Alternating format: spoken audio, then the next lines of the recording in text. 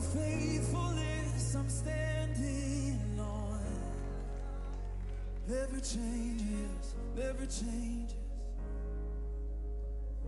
You heard your children then, you hear your children now. You are the same God, you are the same God. You answered prayers back then, and you will answer now. You are the same God, you are the same God. You were providing then, you are providing now. You are the same, you are the same. Yeah. You moved in power then, God moved in power now.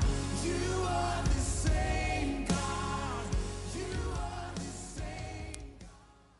Good morning, WPNaz. Welcome to services this morning. We're glad that you're here. Would you stand with me as we begin our time of worship together?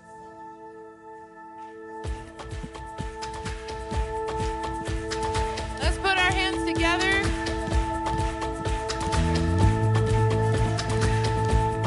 That has breath. Praise the Lord. Praise the Lord. Let everything that has breath praise the Lord. Praise the Lord. Let in the valley, praise on the mountain. I'll praise when I'm sure, praise when I'm doubting. I'll praise when outnumbered, I'll praise when surrounded. 'Cause praise is the water my enemies drowning. As long as I'm breathing, I've got a reason to praise the Lord, oh my soul. Praise the Lord, oh my soul. I'll praise when I feel it, praise when I don't. I'll praise 'cause I know you're still in control. My praise is a weapon, it's more than a sound. My praise is a shout that brings Jericho down. As long as I'm breathing, I've got a reason to praise the Lord, oh my soul. Praise the Lord, oh my soul. I won't be quiet, my God is alive. How could I keep it inside? Praise the Lord, oh my soul. Let's put our hands together. Praise 'cause I'm sovereign, praise 'cause you reign, praise 'cause you rose and defeated the grave. I'll praise 'cause you're faithful, praise 'cause you're true, praise 'cause there's nobody greater than you. I'll praise 'cause you're sovereign, praise 'cause you reign, praise 'cause you rose and defeated the grave. I'll praise 'cause you're faithful, praise 'cause you're true, praise 'cause there's nobody greater than you. Praise the Lord, oh my soul. Praise the Lord, oh my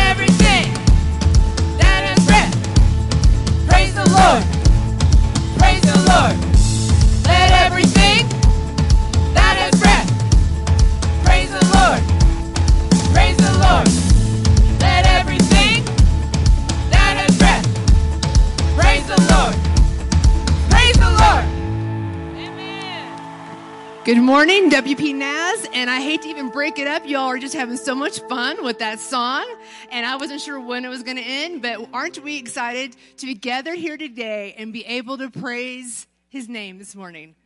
There's nothing better. I mean, Woodland Park, gorgeous blue skies, and we get to be together and praise him no matter where you are. I know some of you were walking some maybe tough roads or just had a rough week.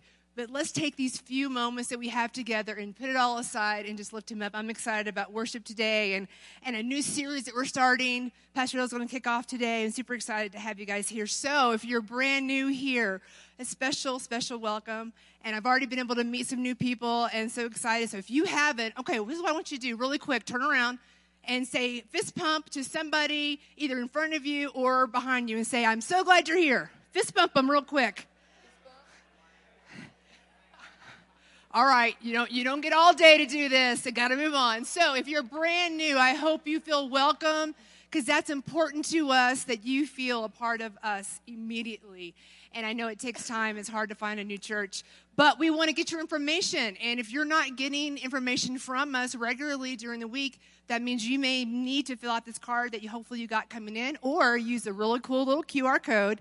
And it's super easy to just do your phone and we can get your information and get connected up with you. Super important. And you guys remember that we have a new website, kind of sort of name. You guys remember what it is? WPNaz. Not net, not com anymore, .org. And so in that has changed our giving platform. The last couple of weeks, some of you are going back to an old giving platform and clicking there. I don't know how you're finding it, but you are. You're not supposed to. We really need for you to either go to the website and hit give and go that way to give, or, again, you can use our QR code. What's really cool about this is you can go directly, if you do it now, today, this morning, you can go to our digital bulletin.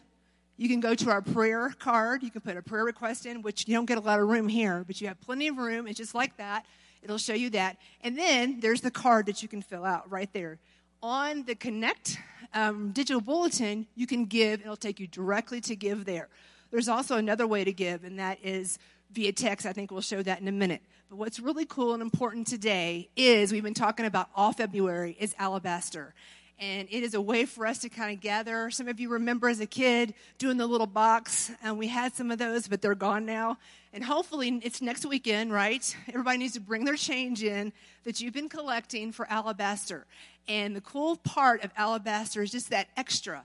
It's not for us, it's for others. It's for building other churches, helping people in disasters, missions, building, rebuilding is what Alabaster is really a part of. And you'll get a chance to see a video about that in just a moment. But anyway, bring that. You can also, will be able to give via check or credit card or whatever you use. Don't use your credit card. I'm sorry, debit card. Don't do credit. And you can do that to give. You don't have to be just change. So bring that next week, and we're going to be excited to see how much this church is going to give to others. It's a great way to do that. So I think I covered most of our announcements.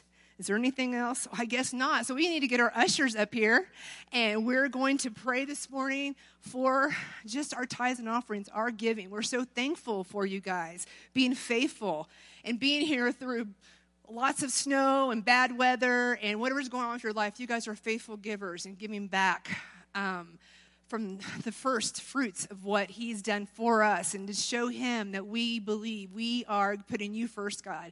That is what our offering is all about.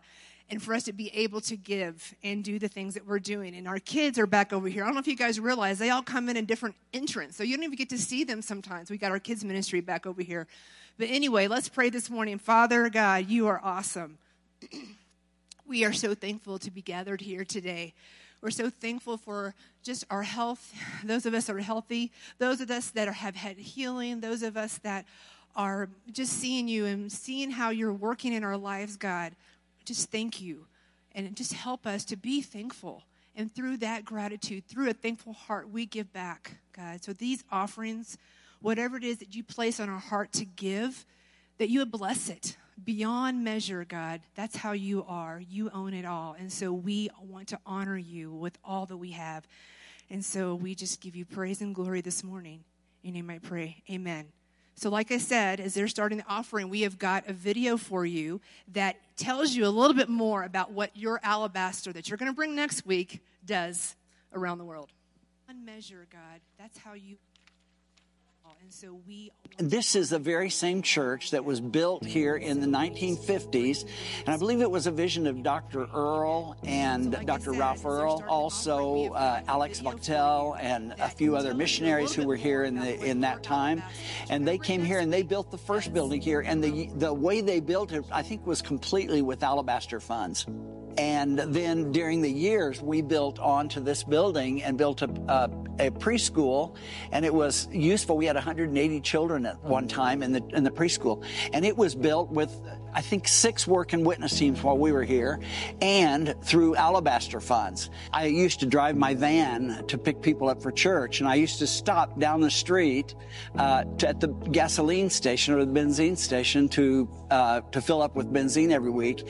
And Nazar was always the one to pump the gas. And so I'd always say, Nazar, why don't you come to church? Why don't you come to our youth meetings? And he said, well, I'm Greek Orthodox and I can't come. And I said, well, I'm not asking you to join our church. I just want you to come to the youth meetings. They play basketball and soccer, and they play games, and then they sing, and then they have prayer together, and they talk together.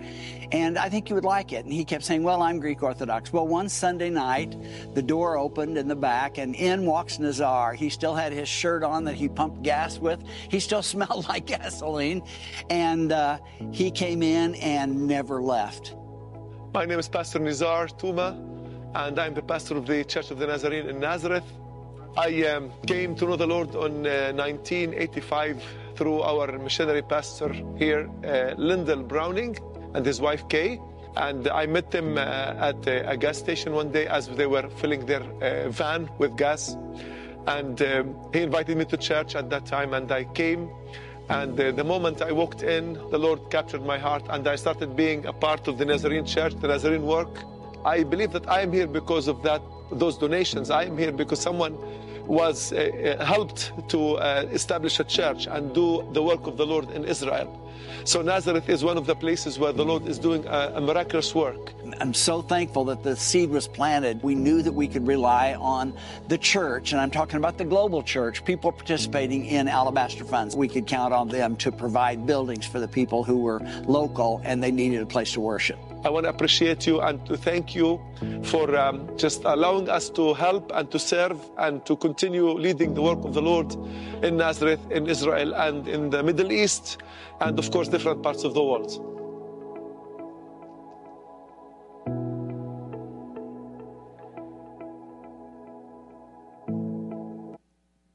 Let's continue our time together worshiping. Would you stand with me?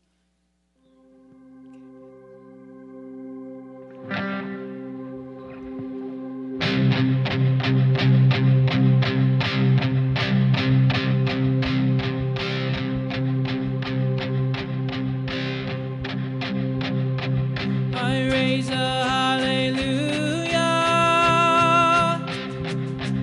in the presence of my enemies.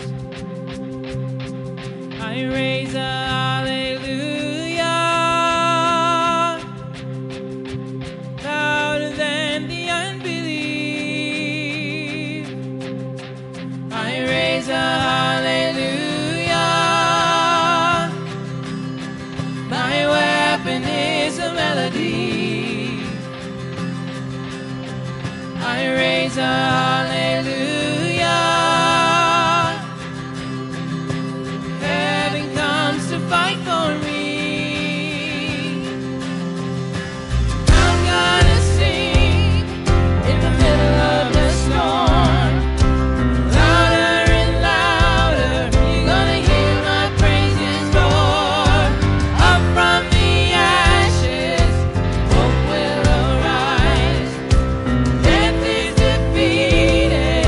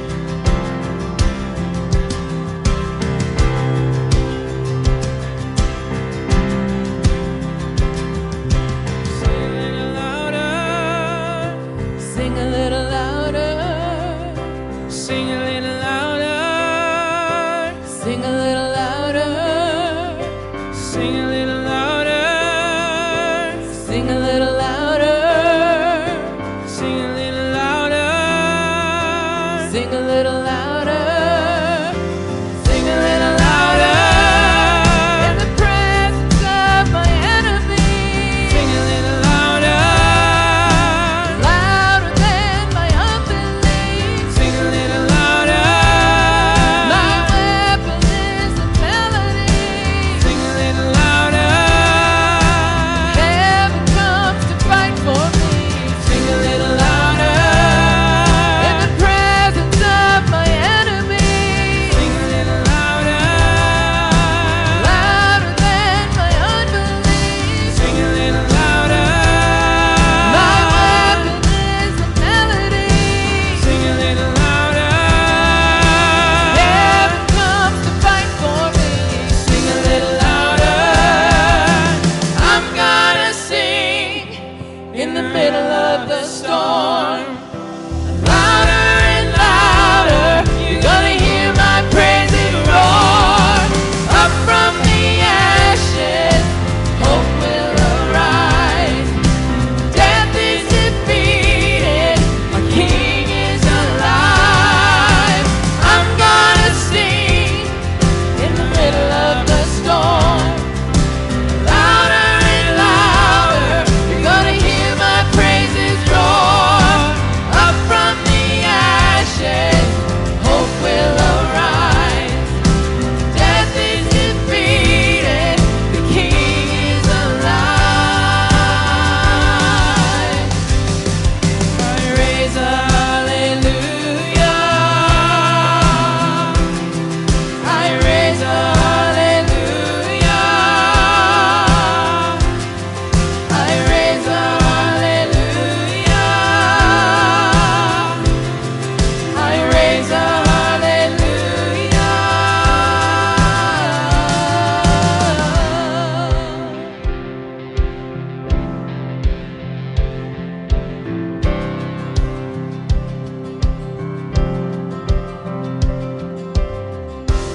Hallelujah, Lord, we love you. We thank you, Jesus.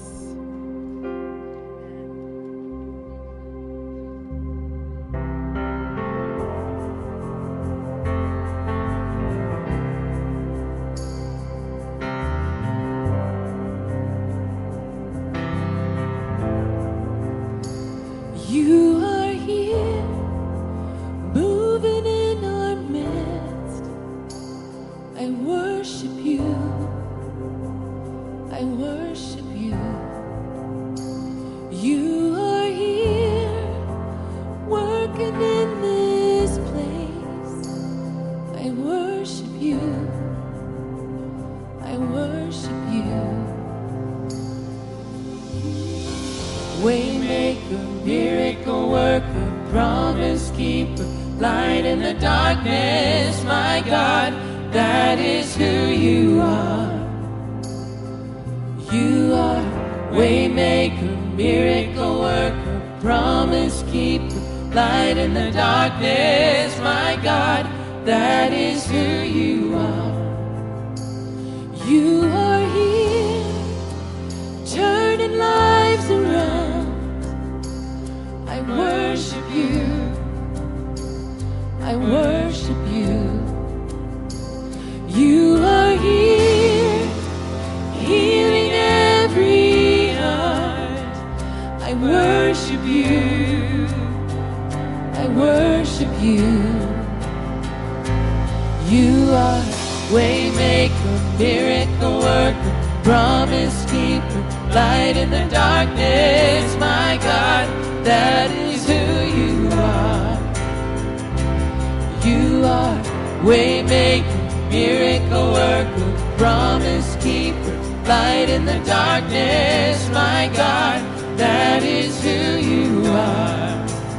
That is who you are. And that is who you are. That is who you are. That is who you are.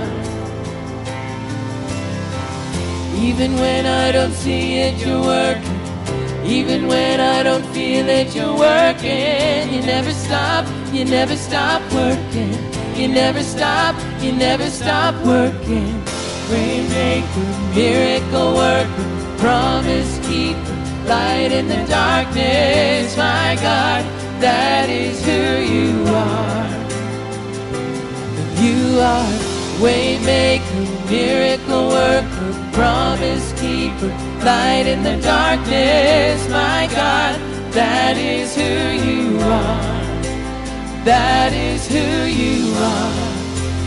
That is who you are. That is who you are. That is who you are.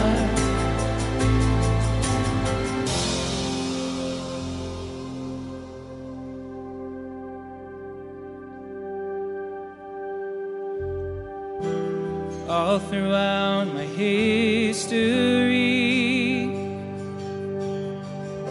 your faithfulness has walked beside me. The winter storms made way for spring. In every season, from where I'm standing, I see the evidence of your goodness all over my life, all over my life.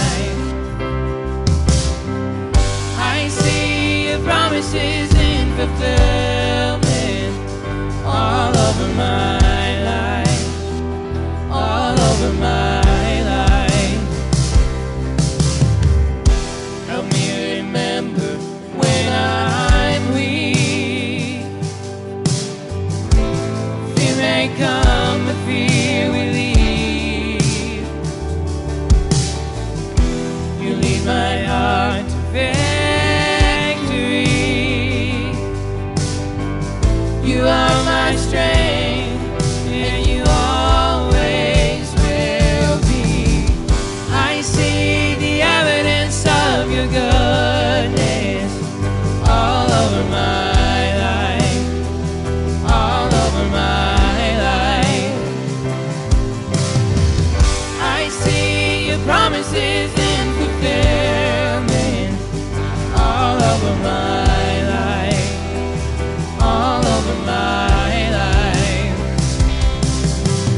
See the cross, the empty grave, the evidence is endless. All my sin rolled away because of you, oh Jesus. See the cross, the empty grave, the evidence is endless.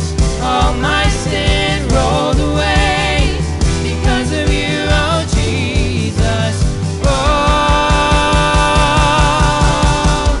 I see the evidence of your goodness all over my life, all over my life.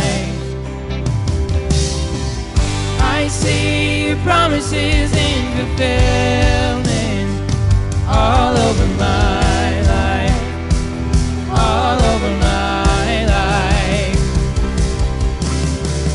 I see the evidence of your goodness all over my life, all over my life.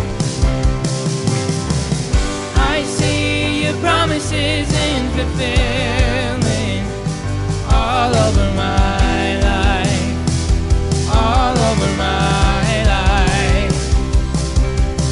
So why should I fear? Oh, the evidence is here. Why should I fear? Oh, the evidence is here.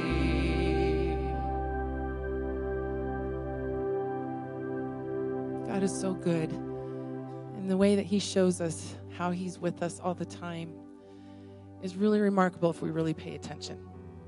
We can see his fingerprints everywhere. They're all over the place. And this week, as we were doing our devotional time, we just kind of got curious and started looking up some things on Google. And one of the things we looked for is how many times the word sing is mentioned in the Bible? Does anybody know? Give me a guess. Did somebody say 400? Well, they were right.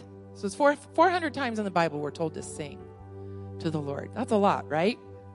How many times does he tell us to worship him? Does anybody have a guess at that one? It's higher. 8,000. Shocker, right? Same with praise. Praise is also 8,000 times. So we did some math because we're musicians, so we do math. And guess what? That means that we need to, if you worship God that many times in 365 days in the year, break it down to 24 hours, it's 21.92, so basically 22 times a day, which is almost every hour. Does anybody do that? That was convicting to me. And I've been practicing for the past month, praising him and thanking him multiple times through the day. And guess what? I need to up my game because it's not enough. And so when we get to gather together, it's so special that we get to be with each other and we get to worship the King of Kings and the Lord of Lords and lay our week behind us, kind of tap out of our week and tap into what he's doing here and stepping into the throne room and just spend some time with him. So I just want to encourage you to keep praising him, to keep worshiping him, because the evidence that we just sang about is going to show up, and you're going to start noticing all the things that he's doing in his life if we just put our focus on him. Amen? So we're going to sing our last song and just agree to worship him and agree to praise him. Amen? Will you do that with me?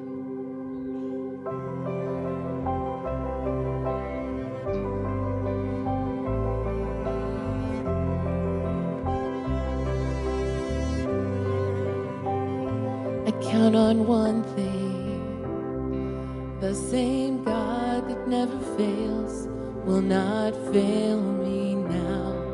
You won't fail me now in the waiting. The same God who's never late is working all things out. You're working all things out. Oh yes, I will lift you high in the lowest valley. Yes, I will bless your name. Oh yes, I will sing for joy when my heart is heavy in all my days. Oh yes, I will.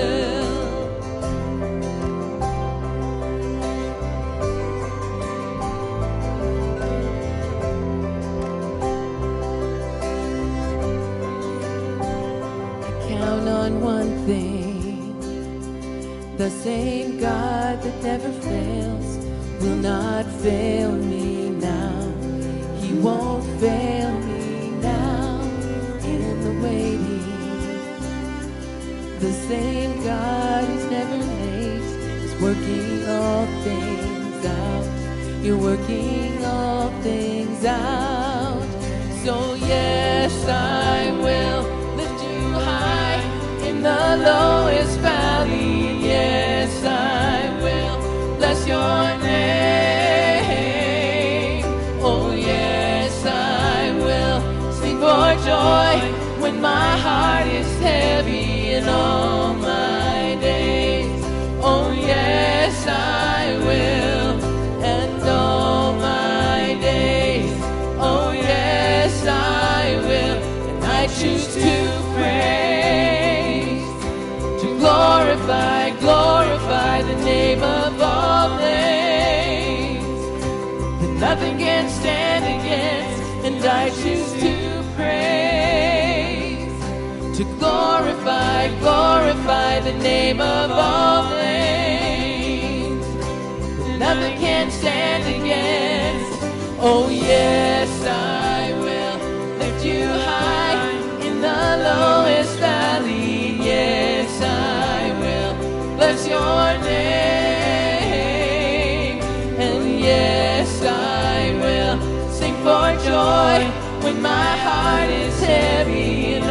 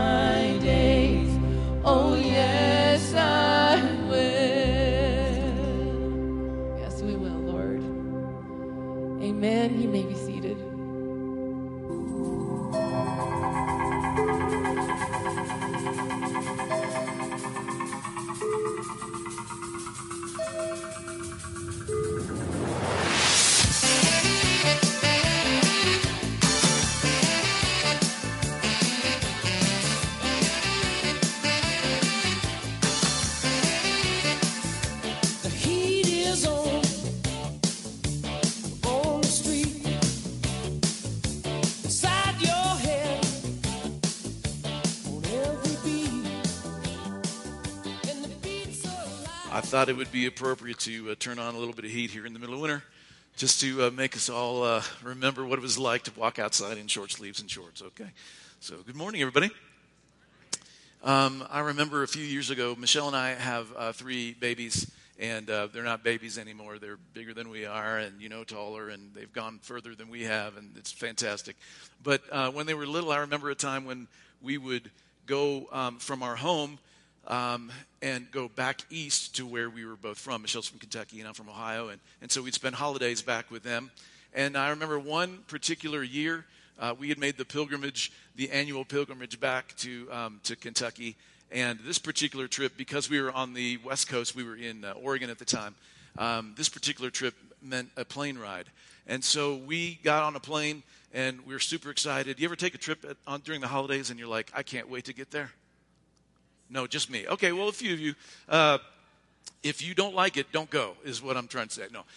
But we were so excited. The kids are like, yeah, and we're ready to go. And there's all the anxiety with traveling and all that stuff. But it was awesome, and we had a great time. And we rolled into Portland International Airport. PDX is what we call it. And we parked our car in long-term parking, and we grabbed our gear, and we stood at the bus stop, and they would come with a free shuttle and climb on. And it was just amazing. Oh my gosh! And then Christmas is over, and we get to go home. And so we had all of our stuff, and we packed everything together, and we got on the plane, and we flew back, and we got on the free shuttle, and we got to the bus stop, and we unloaded our gear, and we walked to our car, and everybody's like dragging, because on the way home from holidays, you're like, I don't want to be here. I want to be back in Christmas. But we got all of our stuff. We put it in the car, shut the door, key inside what's it called? Thank you. Just want to make sure you're listening. And so we're getting ready to go, and that was the days before the push button, and I turn on the key, and nothing. So I said, oh, well, it's okay. It's probably just a hitch. It was a 2001 Ford Explorer. We love that car. It's gone now. But tried it and nothing, and tried it and nothing. And there's a point at which the kids are like, and then there's a switch that happens, and they realize, oh crap. And so we hit that spot, and I was a little anxious, to be honest. We're 90 minutes from home from the Portland International Airport. It's freezing outside, and what are you going to do? And it was in that moment, I'm like, oh man, this family of mine is counting on me to get them home. And I'm not a mechanic. And we spent all our money at Christmas. So what are we going to do? This is where we are. And for me, it was at that moment that the heat was on. You ever fall under any pressure?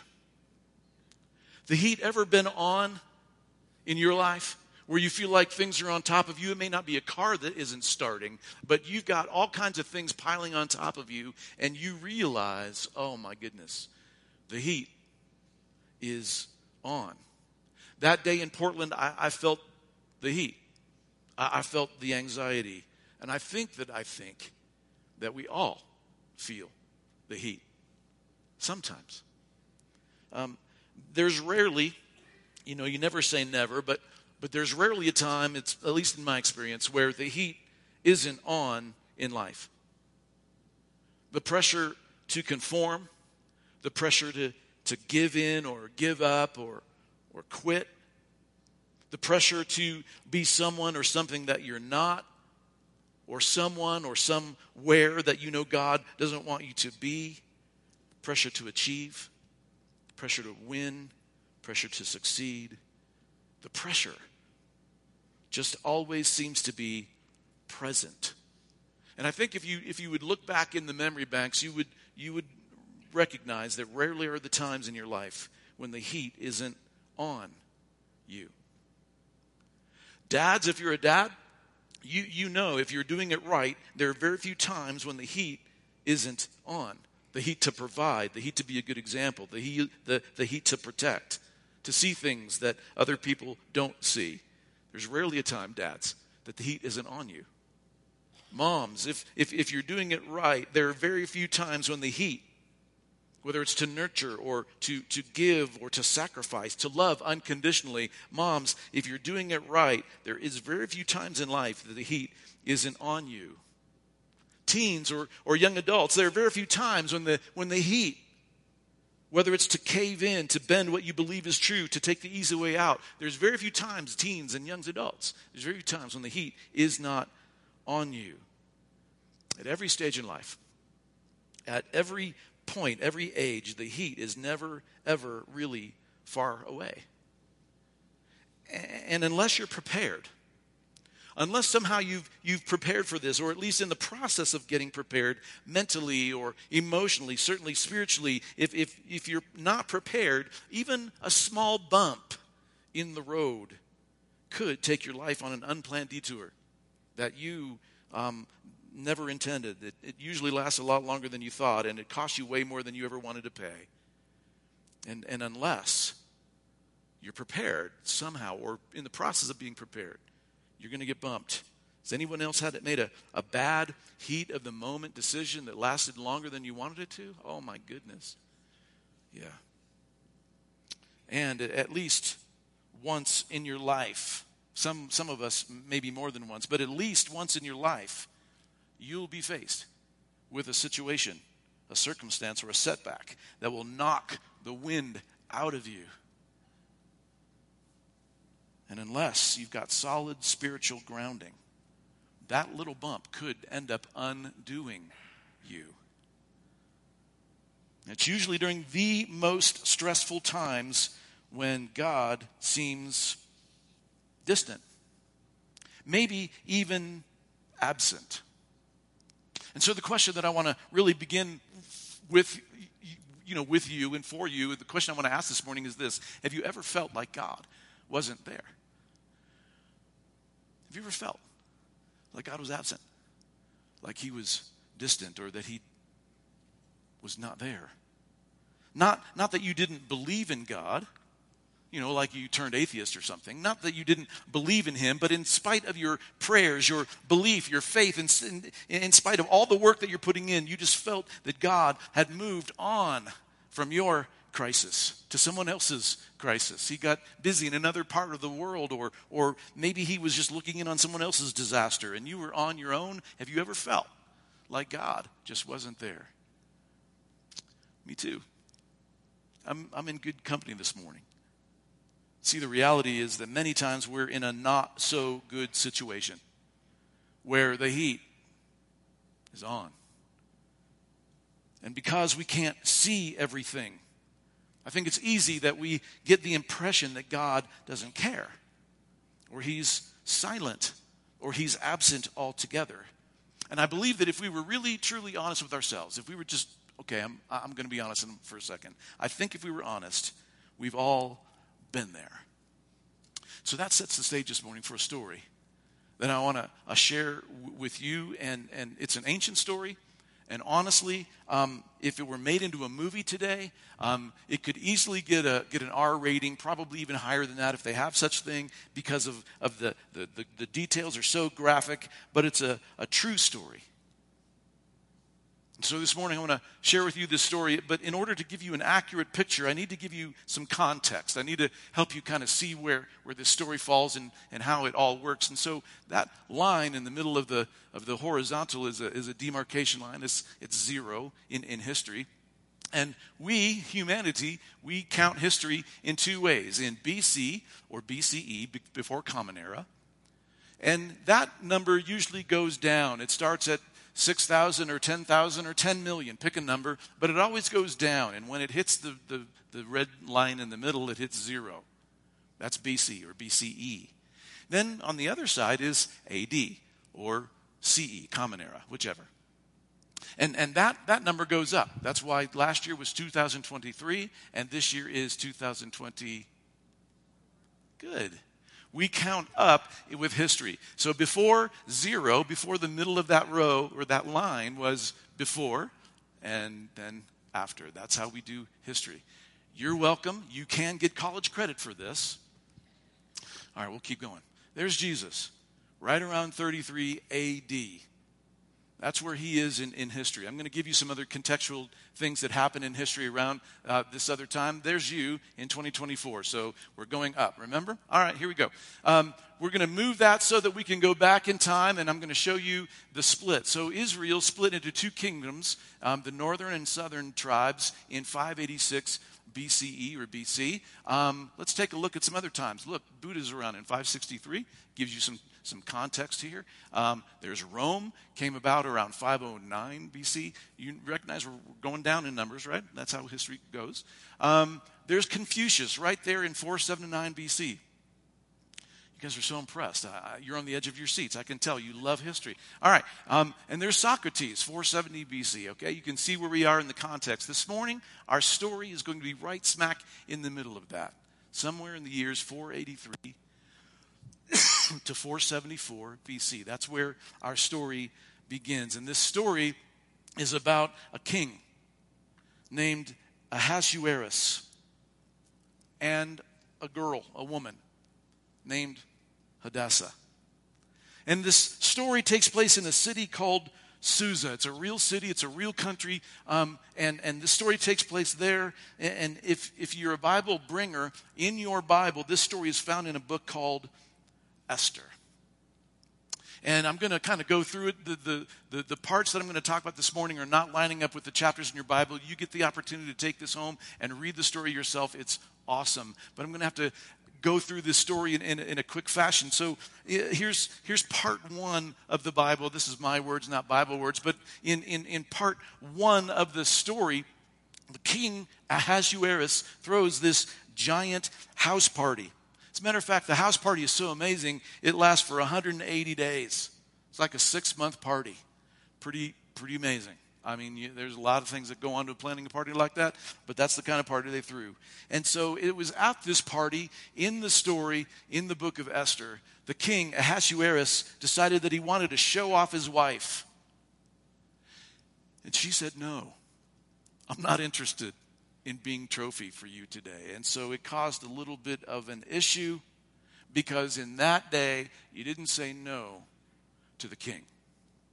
So the king had an issue with his wife, and so he did what every good king does. He pulled his marriage counseling team together, and they had a little bit of a conversation, and his marriage counseling team decided, I think that you probably should split. There's no way this is going to work. She's put her foot down. And king, you need to know that you set the tone for the rest of the country and really the world. You're so amazing, O king. So this is what's going to happen. If she said no once, she's going to say it again. Because, that's what queens do. If she says no once, she's going to do it again. And then, you know what's going to happen? All the wives in the kingdom are going to look at this queen and say, well, she said no. I'm saying no. And can you see the problem here? I mean, the world is going to turn upside down. We can't have that, king. So my recommendation to you would be to split from her and leave her and kick her out. She's got to go. And so the king took their advice, and she's gone, just like that. King split off from the queen, part one. Part two, the king wakes up one morning and says, hey, wait a minute. Whoa, I don't have a wife anymore? I don't have a queen anymore? I've got to figure out this problem that I have. And so he calls his wise advisors back together because they gave him such good advice to begin with. I mean, why not try again? So he pulls his council together back, and they propose a contest. You need a queen. So we didn't have the internet, so here's a contest we can have, O king. This is what we can do. We're going to find you a new queen, and here's how we'll do it. We're going to throw something like a mix between a beauty pageant and, maybe like a bedroom talent show. And so they gathered all the young women from all over the kingdom, and they brought them to this place in this city called Susa. And they brought them all together. They scanned the empire for the most beautiful women, and they begin to find a new queen for this king. Meanwhile, in the meantime, there's a Jewish man named Mordecai. Now, Mordecai his family has been in Persia. His family has been in this part of the world since when the 12 tribes of Israel split. So he's been here for a while. His family's been here for a while. And he managed to get himself into a position inside the capital. So Mordecai is in a spot where he has at least some intelligence or at least some influence as to what's going on in the life of the capital city. And Mordecai had a younger female cousin who happened to be extremely beautiful. And so he thought, hey, maybe she could be in the contest. And so he recommends to her that she should enter the contest, and so she does, and that's Hadassah. That's her name. That's part 2. Now, at this point, by the way, it's not a popular time in the world to be Jewish. I don't know if there's ever been a popular time in the world to be Jewish, but certainly not this time. It wasn't popular. And so there in Persia, she told no one that she was Jewish. And so you can kind of see how this is beginning to roll out. Hadassah, who is Jewish, is pretending not to be Jewish, and she's entered herself into this contest to become the next queen of Persia. Chapter 2 or part 2. Part 3, Hadassah wins. Can you believe it? And the crowd goes wild. I mean, who knew that this Jewish girl could pull this off? But she did. She wins, and in spite of all the odds, she becomes queen of Persia. You should read the story. I won't go into the details, but it's amazing. Let's get on to part 4.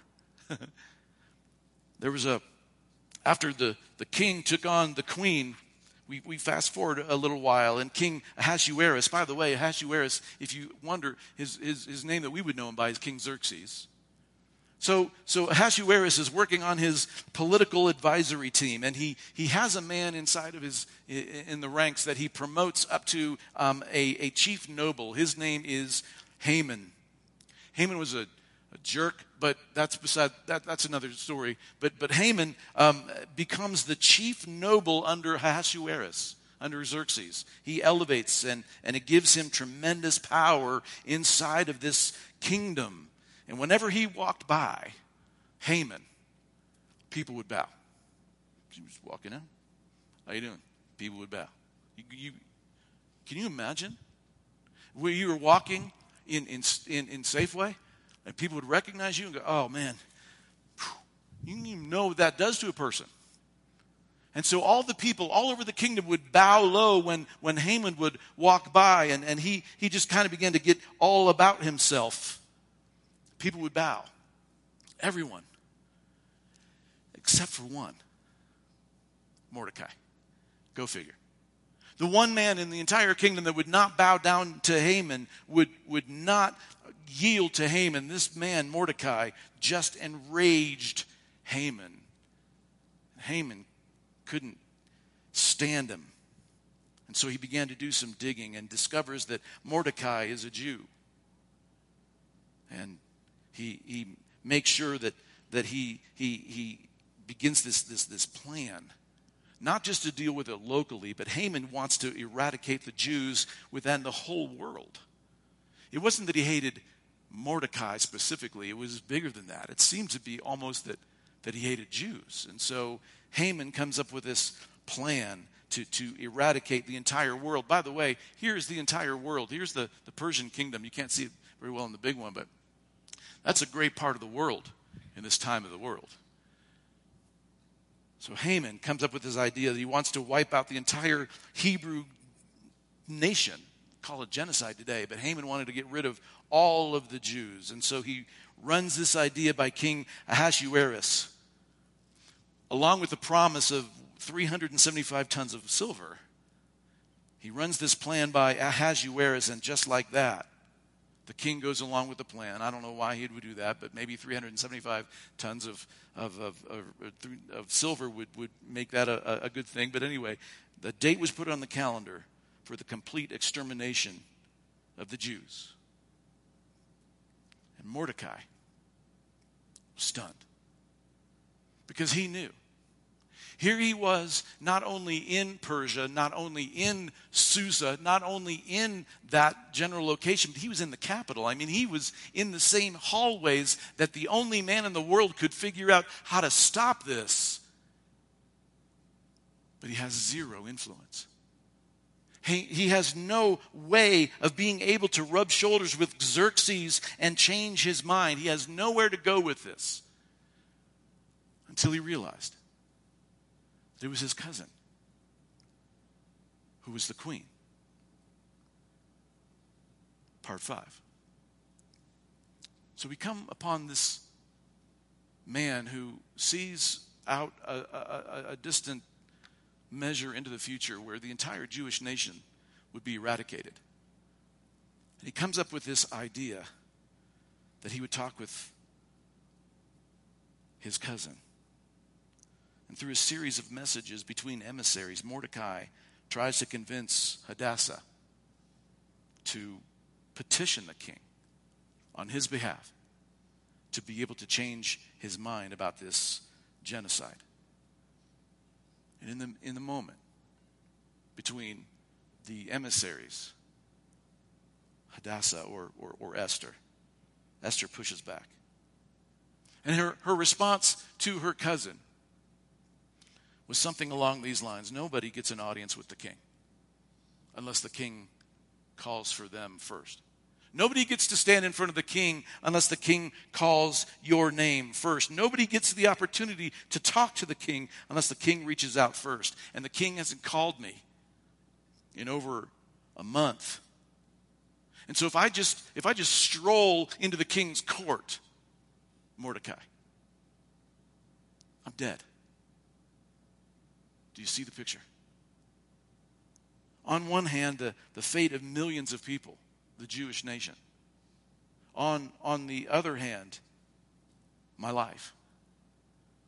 What a choice. What a situation that Esther is in the middle of. Truly for her, the heat is on. My life, the lives of millions. You ever had to make a big decision? And so Mordecai sends this message back to his cousin, the queen of Persia. We know her as Esther, and this is what he sends back to Esther.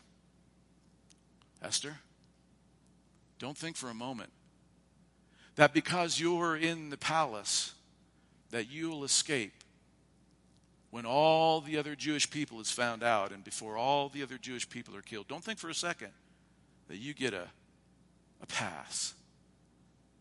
If you keep quiet about this, Esther, deliverance and relief for the Jews will arise from somewhere.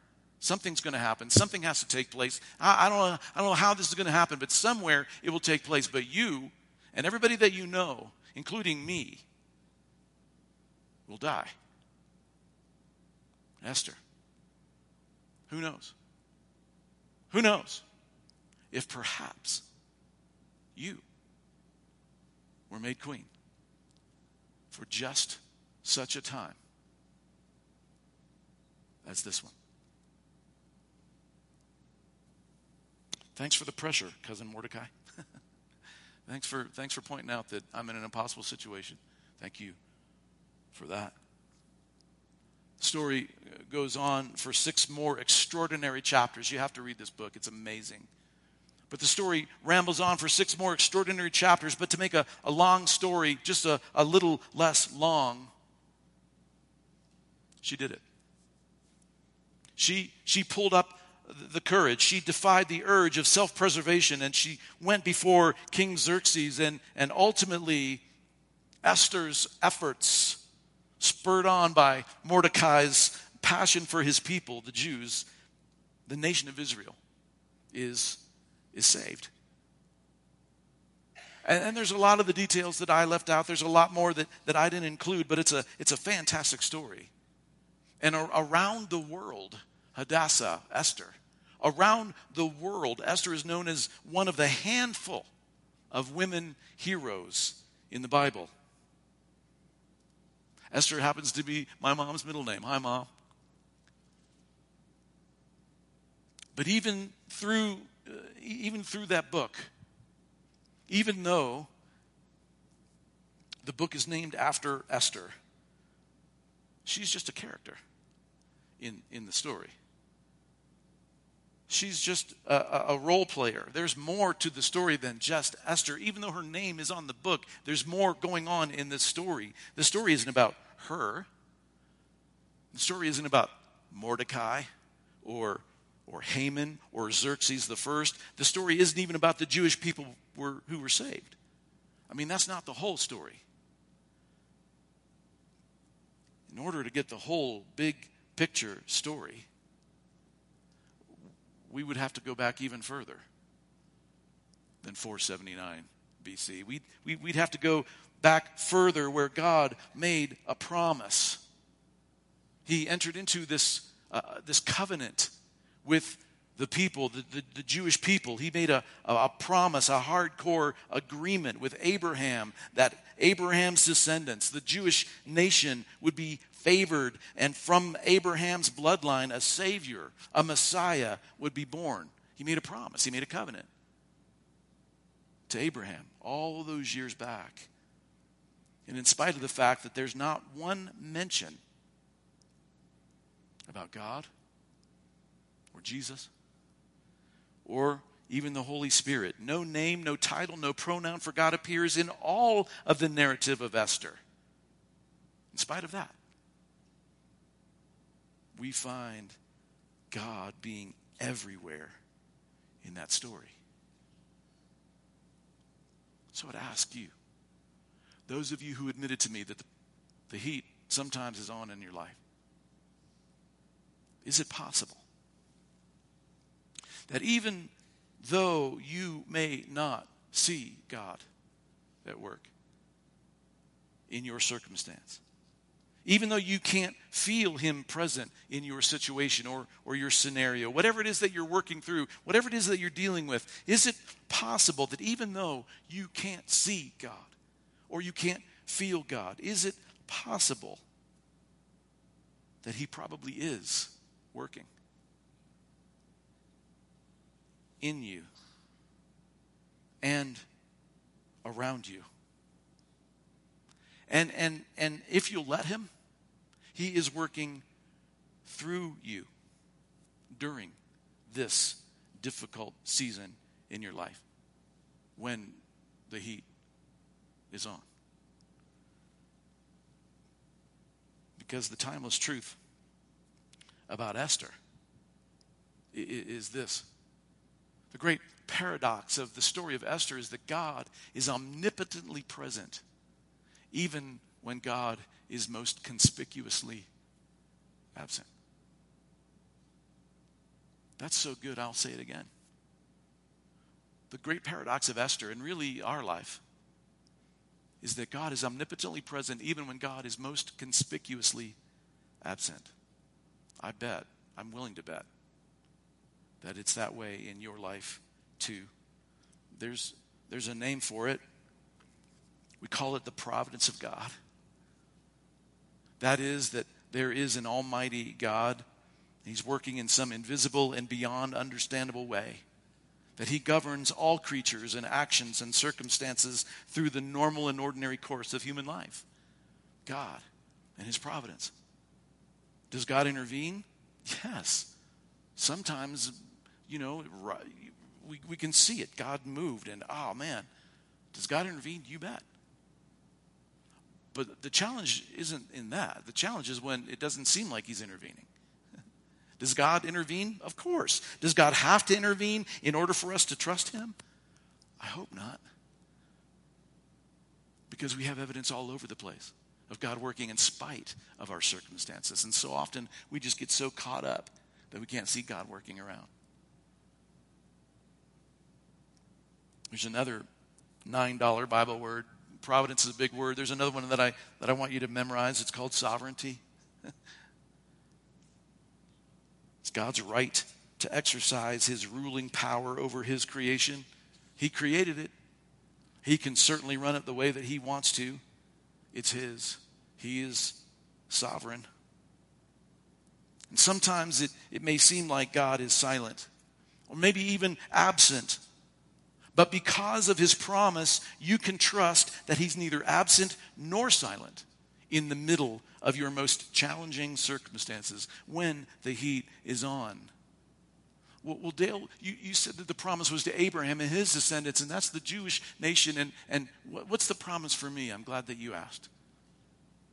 God's promise to us is that if you place your faith in Jesus Christ, if you put your hope in him, God's one and only Son, if you receive by faith his grace that breaks the power over sin and washes away the guilt and the shame of sin, if you do that, you're covered today and tomorrow and forever. As you surrender to him, he saves you in circumstances, through circumstances, and oftentimes in spite of circumstances.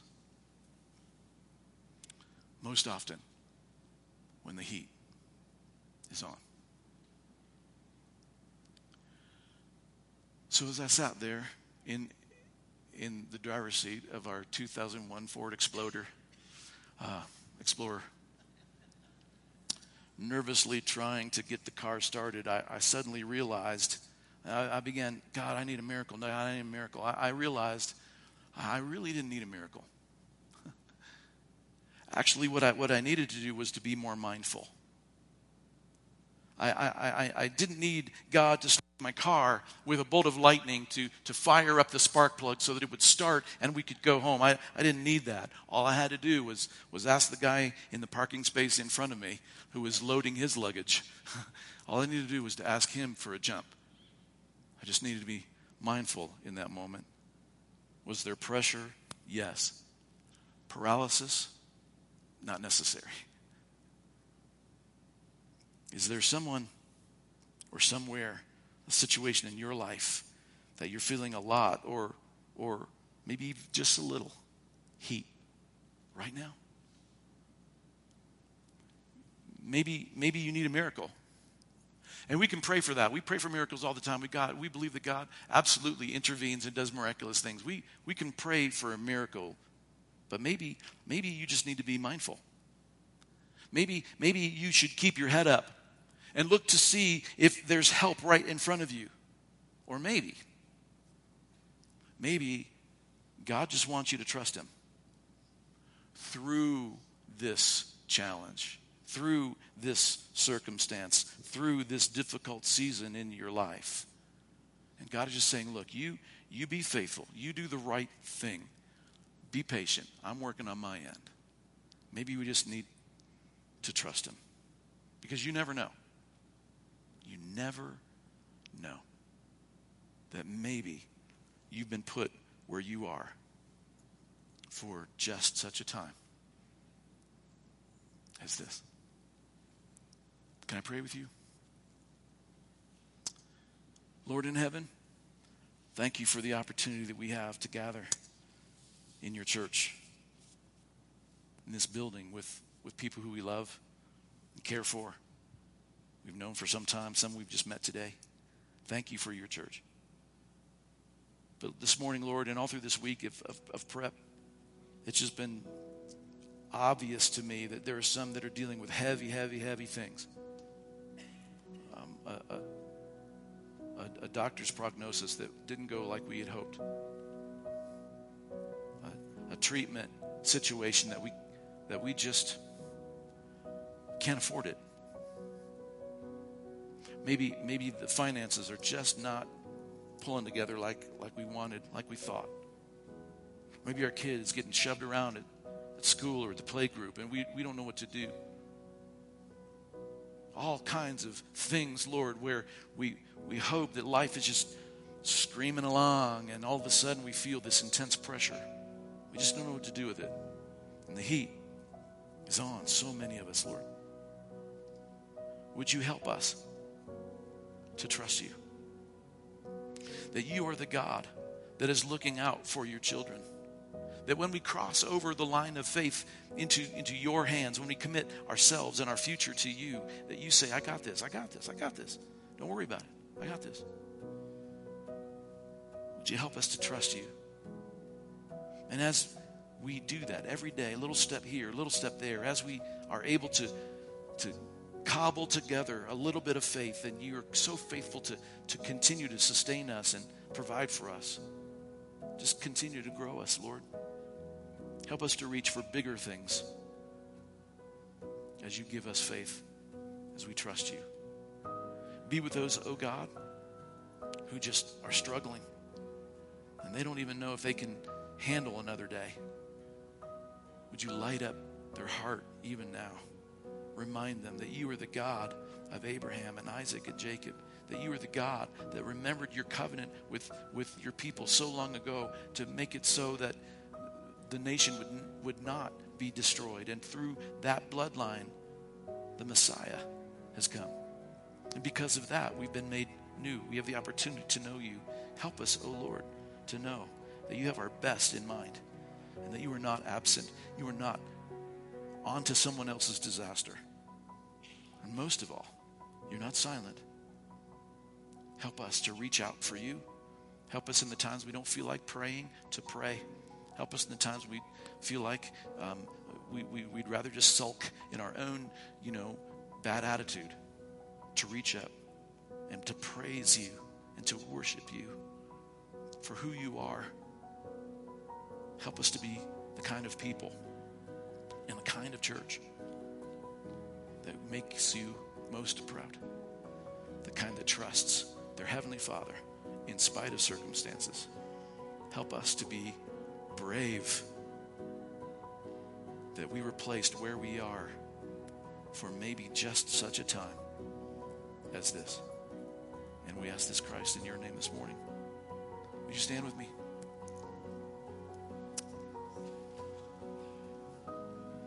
As you prepare to go, I don't know what you will face this week. I don't know. I've been around enough to know that you could be looking at an impossible situation. It's the world that we live in. But we have a God who you can trust. So as you get ready to go, I would ask that God would bless you and that he would keep you, that he would lift his countenance upon you and be gracious to you, that you'd receive that. That he lift his face to you and bring you the only thing that can stop the fear and the hopelessness and does it get worse than hopelessness? The only thing, may God give you his peace. And may it sustain you, not just for the next hour, not just for today, but for tomorrow. And then Tuesday's problems, and then Wednesdays, and then Thursdays and Fridays and Saturdays. May God bless you. Not because of you. You're awesome, but not because of you. But because he is so awesome.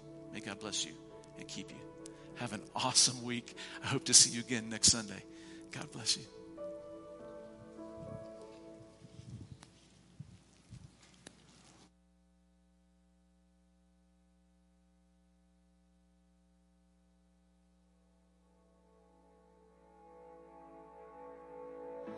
Letting go of every single dream, I lay each one down at your feet.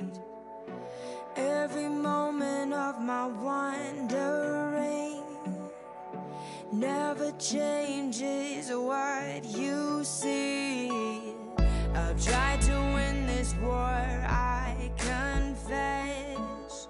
My hands are weary, I need your rest. Mighty warrior, king of the fight. No matter what I face, you're by my side.